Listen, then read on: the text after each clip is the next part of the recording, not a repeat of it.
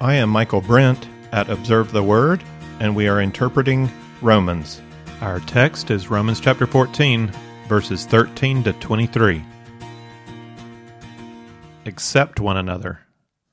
You would think this would be an easy command for Christians. That is, you would think it would be easy unless you've been committed to being part of a Christian community for any length of time. Acceptance is not easy. The principle of modern acceptance or tolerance tries to come up with an easy solution. That solution is basically to declare everybody's beliefs equally valid and all behavior equally good, as long as that behavior doesn't directly harm another person. But that easy solution is really hard to pull off. No one really accepts that all beliefs are valid, and behaviors said to not harm anyone often inflict deep wounds. In any case, the modern idea of accepting all beliefs and behaviors is not an approach open to biblically minded Christians. We believe in the importance of an accurate worldview, and we believe that good behavior brings forth fruit in life, while bad behavior brings forth pain and death. Beliefs, thoughts, words, and actions matter very much. Blanket acceptance of everything is not good for anyone. In Romans 14:1 through 15:12, Paul brings up a specific type of disagreement that affects every Christian community at some point. The disagreements here have to do with issues of conscience in regard to certain religious or spiritual practices. Paul is telling the Romans they need to figure out how to accept one another even as they continue to disagree with one another. There are times when a brother or sister in Christ feels very strongly about certain behaviors and practices, so strongly that they feel it's sinful to do this or that, or not to do this or that. It's a sin to drink wine, or it's disrespectful to use drums in church, or it's breaking the 10 Commandments if you do certain activities on Sunday, or all dancing is bad, or there's one Christian way to raise your children. Everybody should homeschool because of the state of our public schools, or nobody should homeschool because we need to participate in community. The list is long that Christians feel passionate about. Vaccinations, interracial marriage, birth control, proper language, modest dress, acceptable movies, modern worship. Paul says accept. But Paul also realizes how difficult it can be to figure out what true acceptance looks like. It can't be the modern version of everything goes, but it should also not be based on forcing everyone into the same thoughts and the same behavior. So how do we practice gospel-based acceptance when we're disagreeing about issues of conscience? What are the principles for acceptance in these cases? Paul got us started in Romans 14:1-12 with two principles, the principle of the master and the principle of faith. The principle of the master is a reminder that each person stands before his master in regard to these types of issues, and we are not that master. God is the master. We each stand before God and are accountable to him, so we can allow people to be in process. We don't have to fix everyone or draw everyone into line with our own sense of values. They stand before their own master. And along with the principle of the master, Paul introduced the principle of faith, which requires each of us to take seriously the state of our own conscience. If we really believe that an act is sin, then for us to willfully participate in that act would be sin. As we continue on with Romans 14:13-23, Paul will further develop this principle of faith and add a third principle, the principle of the stumbling block. So let's get into the text. We have a similar pattern in 13-23 as we did in 1-12. If you remember, in 1-12 it's a ring pattern. In a ring pattern, you begin with one idea and you end with the same idea and you develop it in the middle. So here we have the exhortation to not be a stumbling block at the beginning. That's in verses 13-16. Paul comes back to that exhortation in the end in verses 20-23. And in the middle, verses 17-19, Paul provides support for the exhortation. We'll take each of these in turn, exhortation, support, exhortation, and then consider a couple of challenges that come up when we try to apply Paul's principles in Christian community. Let's read Romans 14:13-23. Therefore, let us not judge one another anymore, but rather determine this, not to put an obstacle or a stumbling block in a brother's way. I know and am convinced in the Lord Jesus that nothing is unclean in itself, but to him who thinks anything to be unclean, to him it is unclean. For if because of food your brother is hurt, you're no longer walking according to love. Do not destroy with your food him for whom Christ died. Therefore do not let what is for you a good thing be spoken of as evil. For the kingdom of God is not eating and drinking, but righteousness and peace and joy in the Holy Spirit. For he who in this way serves Christ is acceptable to God and approved by men. So then we pursue the things which make for peace and the building up of one another. Do not tear down the work of God for the sake of food. All things indeed are clean, but they are evil for the man who eats and gives offense. It's good not to eat meat or to drink wine or do anything by which your brother stumbles. The faith which you have as your own conviction before God. Happy is he who does not condemn himself in what he approves, but he who doubts is condemned if he eats, because his eating is not from faith, and whatever is not from faith is sin. Paul starts in verse 12, let us not judge one another anymore. And this is the language from verses 3 and verse 10. This is how you know that you're not accepting one another. If you are judging the morality or spirituality of your brother in Christ because of his convictions over issues of conscience, then you're not accepting. What principles do we employ to help us not judge? Well, we recognize it's not our job. God is okay with these kinds of differences. Each person is in process as they try to live for God as their king. Each of us needs some freedom in our walk with God. This is always an issue inside the Christian family when you're trying to raise your kids in Christian community. Different families disagree on how to handle various issues. Some families in church are going to have one standard for the kinds of shorts or bathing suits that are appropriate for little girls. Other families are going to have a different perspective. Some families are going to go see Harry Potter together. Others are going to forbid it. And those who forbid it might go to a different set of movies off limits to the first family. Some families are going to drink wine or beer at a meal. Others are not. We learned early on that we needed to say to our kids, girls, these are the Brent rules. And there's not a right way or a wrong way to approach some of these things. You know, that family in church, they're not bad for having a different approach. We have to do what we think best for our family before God. So in our family, we follow the Brent rules. God's our master. God's their master. We're both trying to follow God. That's how the principle of the master frees us up not to judge our brothers and sisters. We could call this a passive principle. It just requires you letting others be. Here in verse 13, Paul is giving us an active principle. It requires you to exert some effort by changing your own behavior in order to help a brother out. This is the principle of the stumbling block. And Paul says we're not to create an obstacle that would get in our brother's way. The way here is his walk with God. Like you, your brother and sister are trying to honor God with their lives. They're doing their best to walk the path He has marked out for them. And as they move along the way, they're going to have enough challenges to deal with. Don't you be the cause of putting up an additional stumbling block or obstacle in their way. We could think back to chapter 9, verse 32, where Paul talks about Jewish people stumbling over the idea that Jesus is the Messiah. Jesus himself is a stumbling block. And that's not a stumbling block we can do anything about. It's not one we would want to change.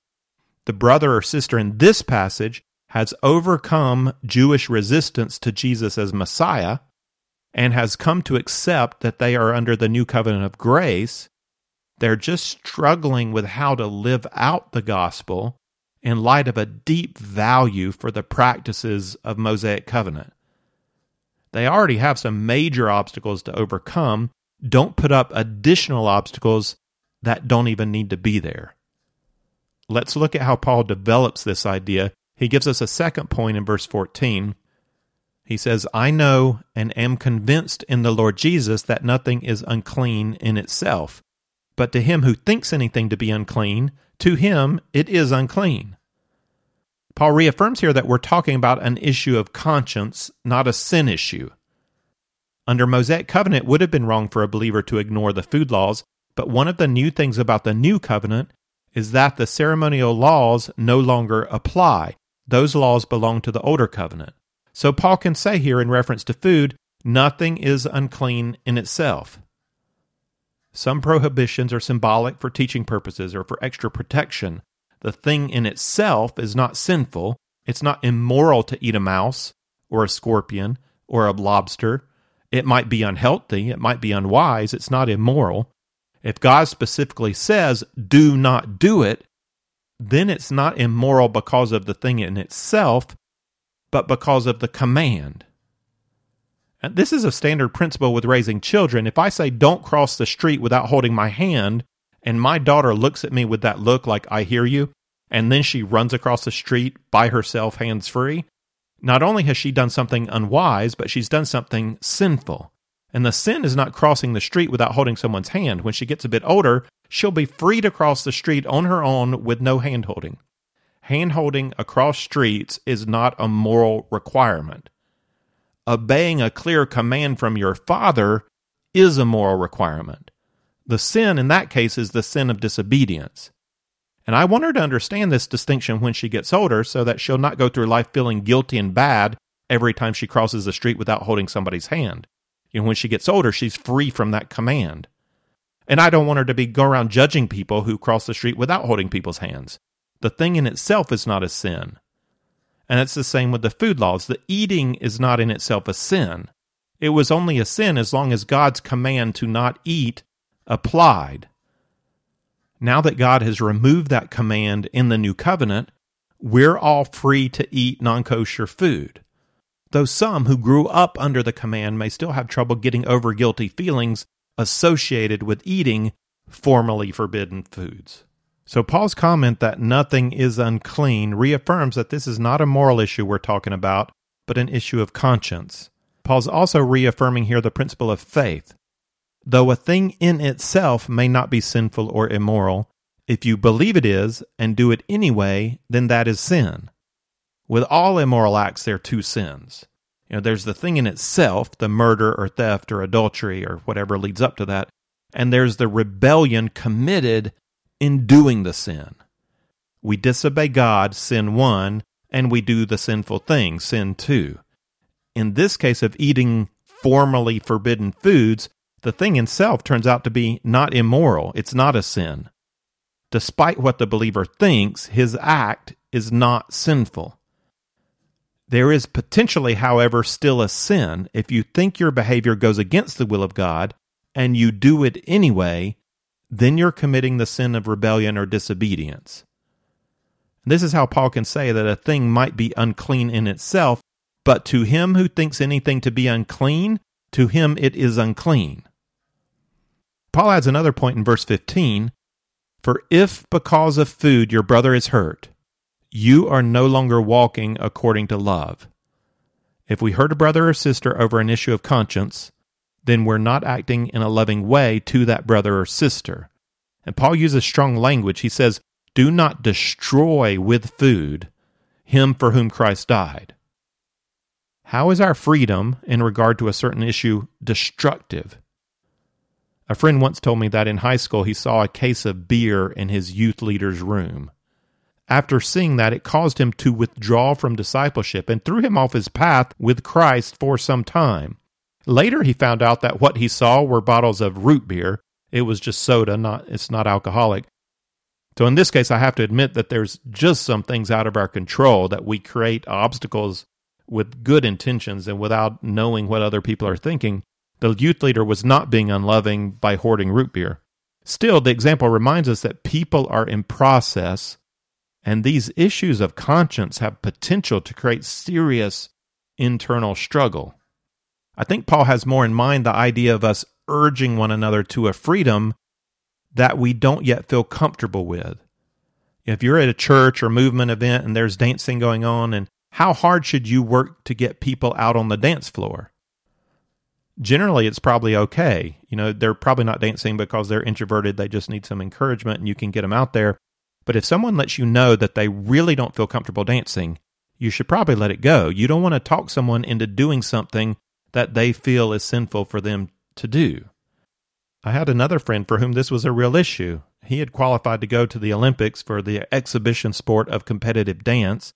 He hurt his back and he wasn't allowed to go, and then he came to Christ. And after coming to Christ, he made a decision not to ever go again to a dance club and not to dance at all. For him, the environment of dance brought up a range of sinful memories and desires associated with the culture of dance. To pressure him to dance would be putting a temptation, a stumbling block in his path. Even more similar to Paul's context, if someone grew up in church where they're taught that dancing is sin or drinking is sin, and you pressure them strongly to join in, you might be pressuring them to join in doing something that they still believe is sin. If you don't know, there's not much you can do about it, but if you are aware that this is something they struggle with, then back off for the moment. You can have a gospel conversation later to explore the issue, but in the moment is not the time to pressure someone to behave in a way they might not be comfortable with. You might disagree with their rationale, but you can respect as good their desire to honor God in their behavior. Love is a higher goal than personal freedom of behavior. Sometimes we express love by curbing our freedoms so as not to cause others to stumble. So in the American South, Christian leaders may make the decision never to have alcohol in their home because they don't want to create confusion or a stumbling block for other Christians who might come in their home and see the alcohol and have wrong ideas or have their own temptations. Sometimes the right action of love involves not suppressing freedom, but expressing freedom. So in Croatian Protestant culture, a number of churches make a distinction between drinking a beer or a glass of wine and getting drunk on beer or wine. The first is okay, just to drink a glass. The second's not, to get drunk. I mentioned in our last lesson a non-Christian student who brought a small keg of beer to a joint viewing of a World Cup soccer match with our college movement and our church members. And an elder from the church walked into the room. What do you think he did? Well, he walked over to the keg and poured himself a cup of beer. That's what he did. And not only was there no drunkenness that night, there was also no unnecessary communication of judgment. That action by the elder did not result in us bringing beer to church events. It didn't change the way we behaved. It did allow for the acceptance of a college student who didn't exactly understand what kind of social event he was coming to, but had acted with good faith, with generous and hospitable motives. In verse 16, Paul exhorts us to not let what is for you a good thing be spoken of as evil. That requires considering the needs, the motives, the understandings, how the other person feels, and being able to express or curb your own freedom out of love for them. So you may feel strongly about your view about a particular issue of conscience. Paul challenges here to think more deeply.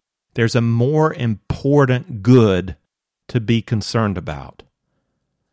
And we see what he means in verses 17 to 19, the center of the passage. For the kingdom of God is not eating and drinking, but righteousness and peace and joy in the Holy Spirit. For he who in this way serves Christ is acceptable to God and approved by men. So then we pursue the things which make for peace and the building up of one another. Paul's not used a lot of kingdom language in Romans, but the concept of the kingdom is basic to his biblical worldview. Paul did point out in chapter 1, verse 3, that Jesus is the expected son of David, the Jewish king, the Messiah. And in chapter 5, Paul compared Jesus to Adam, declaring that through Adam, sin reigned in death, and through Jesus, grace reigns in life. There are two different realms or kingdoms, one of Adam, sin and death, and the other of Jesus, obedience and life. Jesus will one day establish his right reign on a new earth. So we pray, thy kingdom come. For now he reigns from heaven, so we pray, thy will be done on earth as it is in heaven. The reality of the kingdom of God on earth shows up as men and women live according to God's will. They've submitted willingly to his reign. The kingdom is expressed by transformed people who live out of a new heart in the power of the Holy Spirit. Paul describes this transformational new covenant living here as righteousness, peace, and joy in the Holy Spirit. And using the language of 12:1, he says, the one who serves Christ in this way is acceptable to God. We want to present ourselves to God in a way that's pleasing and acceptable, a real offering of worship. So the gospel of Jesus Christ has freed us from a whole range of ceremonial or religious practices that people attach to true spirituality. But the expression of that freedom is not the goal of true spirituality. Love is the goal. Freedom's not the main thing. Living out the will of God in love is the main thing. Paul comments that not only is this kind of spirituality pleasing to God, he says it's also approved by men. I don't think he means that it is approved by all men at all time, but that authentically loving one another and growing maturity is our witness to the world of the reality of Jesus Christ in our lives. People will not be impressed by our ritual habits of religion. They will notice a community that practices genuine love and acceptance. Jesus was quite serious when he said, "By this all men will know that you are my disciples, that you love one another." The kingdom of God is the good thing that we don't want people to speak badly of.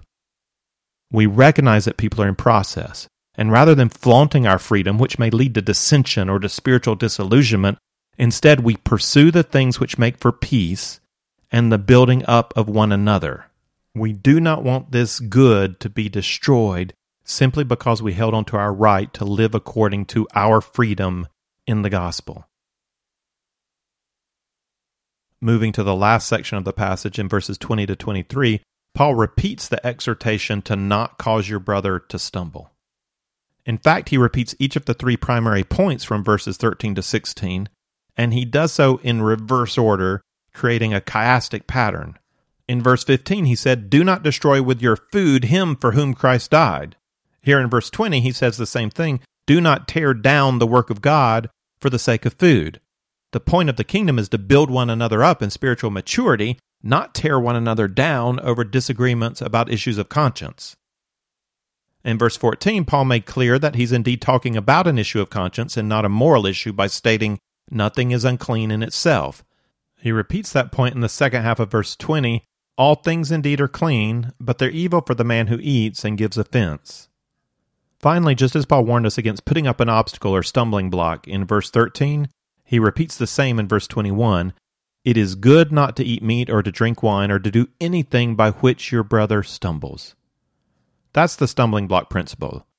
We do not want to entice another believer to go against his or her conscience.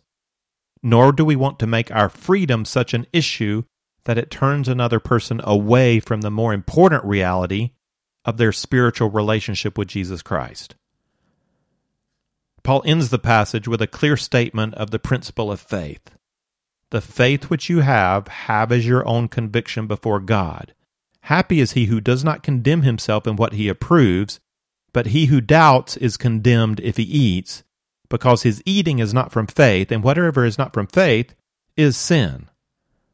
You stand before God as your master. Whenever you encounter a choice or decision or opportunity and you ask, what's the wise thing for me to do in this situation? How do I honor God in this? You are accountable to your own conscience. To know whether or not I can do something with faith, I think about whether or not I feel good about asking Jesus to join with me in whatever I'm doing. If I'm comfortable eating this, or drinking this, or doing this, or watching this with Jesus, that shows me that I believe it's not a sin. Whether I'm right or wrong, at least according to my conscience, if I can freely ask Jesus to join me and I'm okay with that, then I don't believe it's a sin. If I'm uncomfortable doing it with Jesus, if I don't think I could watch this or eat this or drink that with Jesus, that shows me what I think about the watching or the eating or drinking. I think there's something wrong with it. And so I can't do it by faith. For me to do that would be sin because I don't think that Jesus really wants me to do it. Paul's given us the exhortation to accept one another when we disagree about issues of conscience. And he's given us these three principles, great principles to apply. The principle of the master, which frees us up to let people stand before God. The principle of faith, which challenges us to consider our own conscience and to act accordingly, and the principle of the stumbling block, which exhorts us not to become part of the problem, but to look at something deeper, to be willing to limit our own freedom out of love for somebody else. And as we seek to apply these principles, we're going to encounter some further challenges. And I'm going to mention just 3 of those. These are important in thinking this out and applying this. And the first is, when does an issue of conscience become an issue of sin? We know that chapter 14 is not intended by Paul to encourage the acceptance of sin in the Christian community. And Paul began way back in chapter 1 of Romans describing fallen human nature. He gave us several examples of sin there if you want to go back and review. And he says this displays a darkened heart and a corrupt mind. This is a turning away from God. It's becoming less than human. Then in chapter 6, Paul called us to stop offering the members of our body to unrighteousness and instead to offer ourselves to God. And as recent as the previous chapter, we have Paul calling us to turn our backs on murder or theft or adultery or drunkenness and to turn ourselves towards a life of love. This passage can't be encouraging acceptance of sin in gospel community. That would run contrary to the presentation of the gospel of grace Paul has been giving us. Believers do not see grace as permission to sin, but freedom from sin.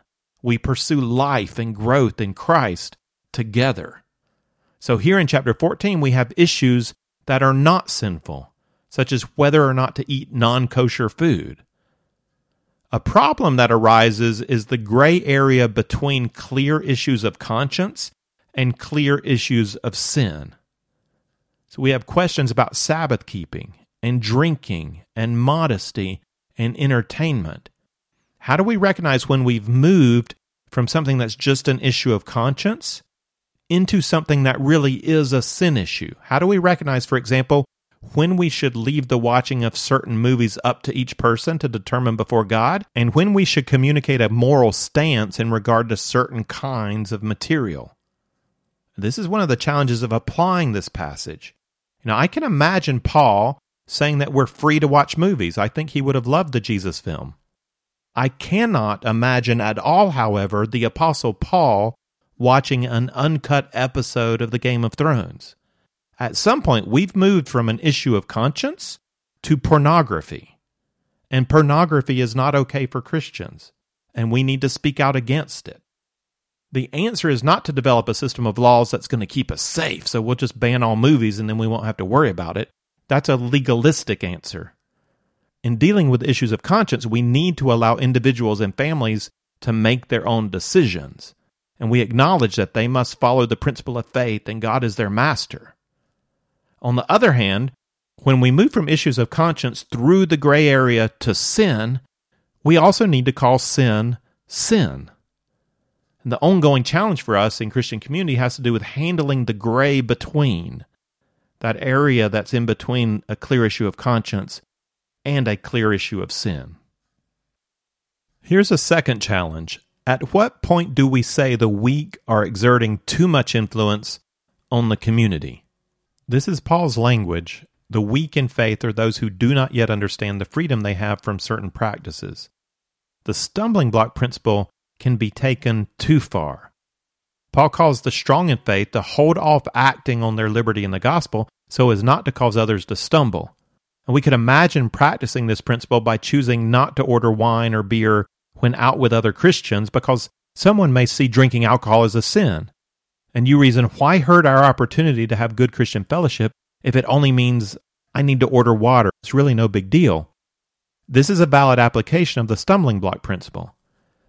If, however, a group in church insists that all wine is evil and that Jesus never really drank wine, and it's never acceptable for any Christian to drink wine, and furthermore, this should be the teaching of the church, then that individual or group is beginning to exert an undue influence on the holy community. We set aside our liberty out of love, but we do not change the biblical teaching of liberty in order to be at peace with those who have not yet come to a certain understanding of biblical truth. Paul did use the term strong and weak, which shows us that he had a view regarding whose understanding of the gospel was correct. Furthermore, Paul taught what he understood to be the correct position, that we are indeed free from Mosaic ceremony. Those who felt they must still follow those laws did so out of an incomplete understanding of the gospel. And though Paul himself might choose to eat kosher food when in fellowship with these Christians, he was not going to let their failure to grasp the implications of the gospel change his own teaching of the gospel.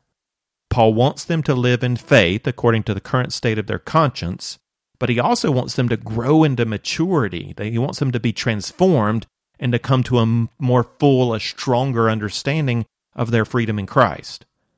Healthy gospel community should resist the imposition of a weak view of the gospel onto the whole. This is especially the responsibility of the community's leadership. That brings us to the third challenge. We need spiritually mature leadership.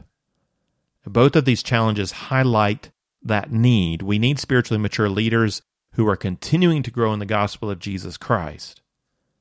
And based on the tone of chapter 14, I believe Rome had that kind of leadership. I believe Paul had confidence in Priscilla and Aquila and the others he names in chapter 16. He had personally discipled Priscilla and Aquila in gospel ministry. They worked with him. They sat under his teaching. Now they're back in Rome. I doubt Paul would have written this chapter in this way if he didn't trust the leaders in Rome to apply these principles in community. And I'll admit this is not something I can prove. It's simply something I'm assuming. It seems to me that Paul trusts the Roman leadership to understand the freedom of the gospel, while also trusting them to understand when to set aside that freedom for the sake of love and building others up. We need leaders who can recognize when we pass from an issue of conscience to a sin issue, and who know how to communicate about the gray area in between. And we need leaders who are willing to subjugate their own liberty for the sake of others, and yet do not subjugate the glorious message of the gospel out of pressure from those who are still struggling to understand the gospel.